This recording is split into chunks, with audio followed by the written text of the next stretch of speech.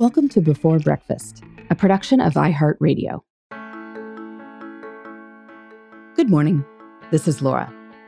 Welcome to the Before Breakfast podcast. Today's tip is to make a plan for using those gift cards that you and family members may have received over the holidays. I'm writing this tip as much for me as anyone else. Each year, my older kids in particular wind up receiving gift cards from far-flung friends and family members. We note who has received what, so we can send thank you notes. But that thank you writing process tends to happen prior to the gift cards being used.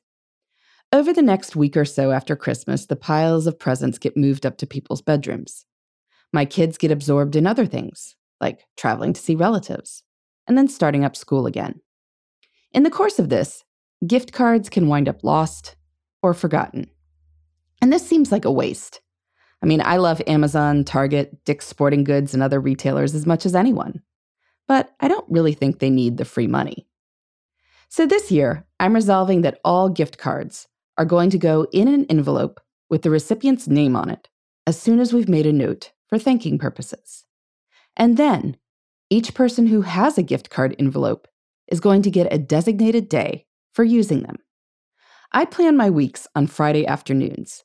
And so on a handful of Fridays in January and February, I will set a day in the upcoming week to feature one envelope.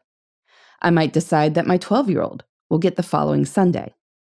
I'll tell him a few days ahead of time that this is his official gift card day.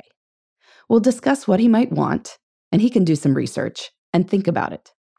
Then, on the official gift card day, we'll make our online purchases and visit any retailers that we'd prefer to visit in person. By making this an official priority for the week, I think it's far more likely to happen. Now, of course, there are other ways to make sure gift cards get used too. For instance, they are very easy to regift. If you receive more than you know what to do with, you could hang on to a few to give to other people for birthdays or bar mitzvahs or the like. And if you get a card to a retailer that you're pretty sure you won't use, there are sites such as Cardpool or Card Cash that will take your gift card for somewhere between 70 to 80 cents on the dollar usually. And you could sell them off at Raise and also buy discounted cards for somewhere that you would like to use. But for most of us, I think it's as much about making the time as finding something that we'd want. By designating official gift card using days in January and February, we can make sure that we don't leave money on the table. If you have a good system for making sure you and your family use your gift cards, please let me know about it. You can email me at beforebreakfastpodcast@iheartmedia.com. In the meantime, this is Laura. Thanks for listening, and here's to making the most of our time.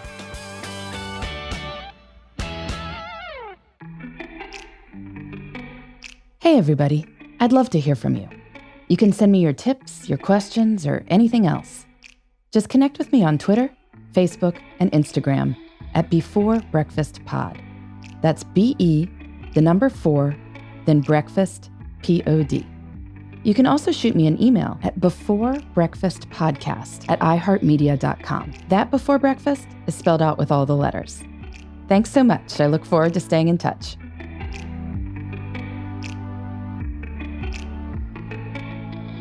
Before Breakfast is a production of iHeartRadio. For more podcasts from iHeartRadio, visit the iHeartRadio app, Apple Podcasts, or wherever you listen to your favorite shows.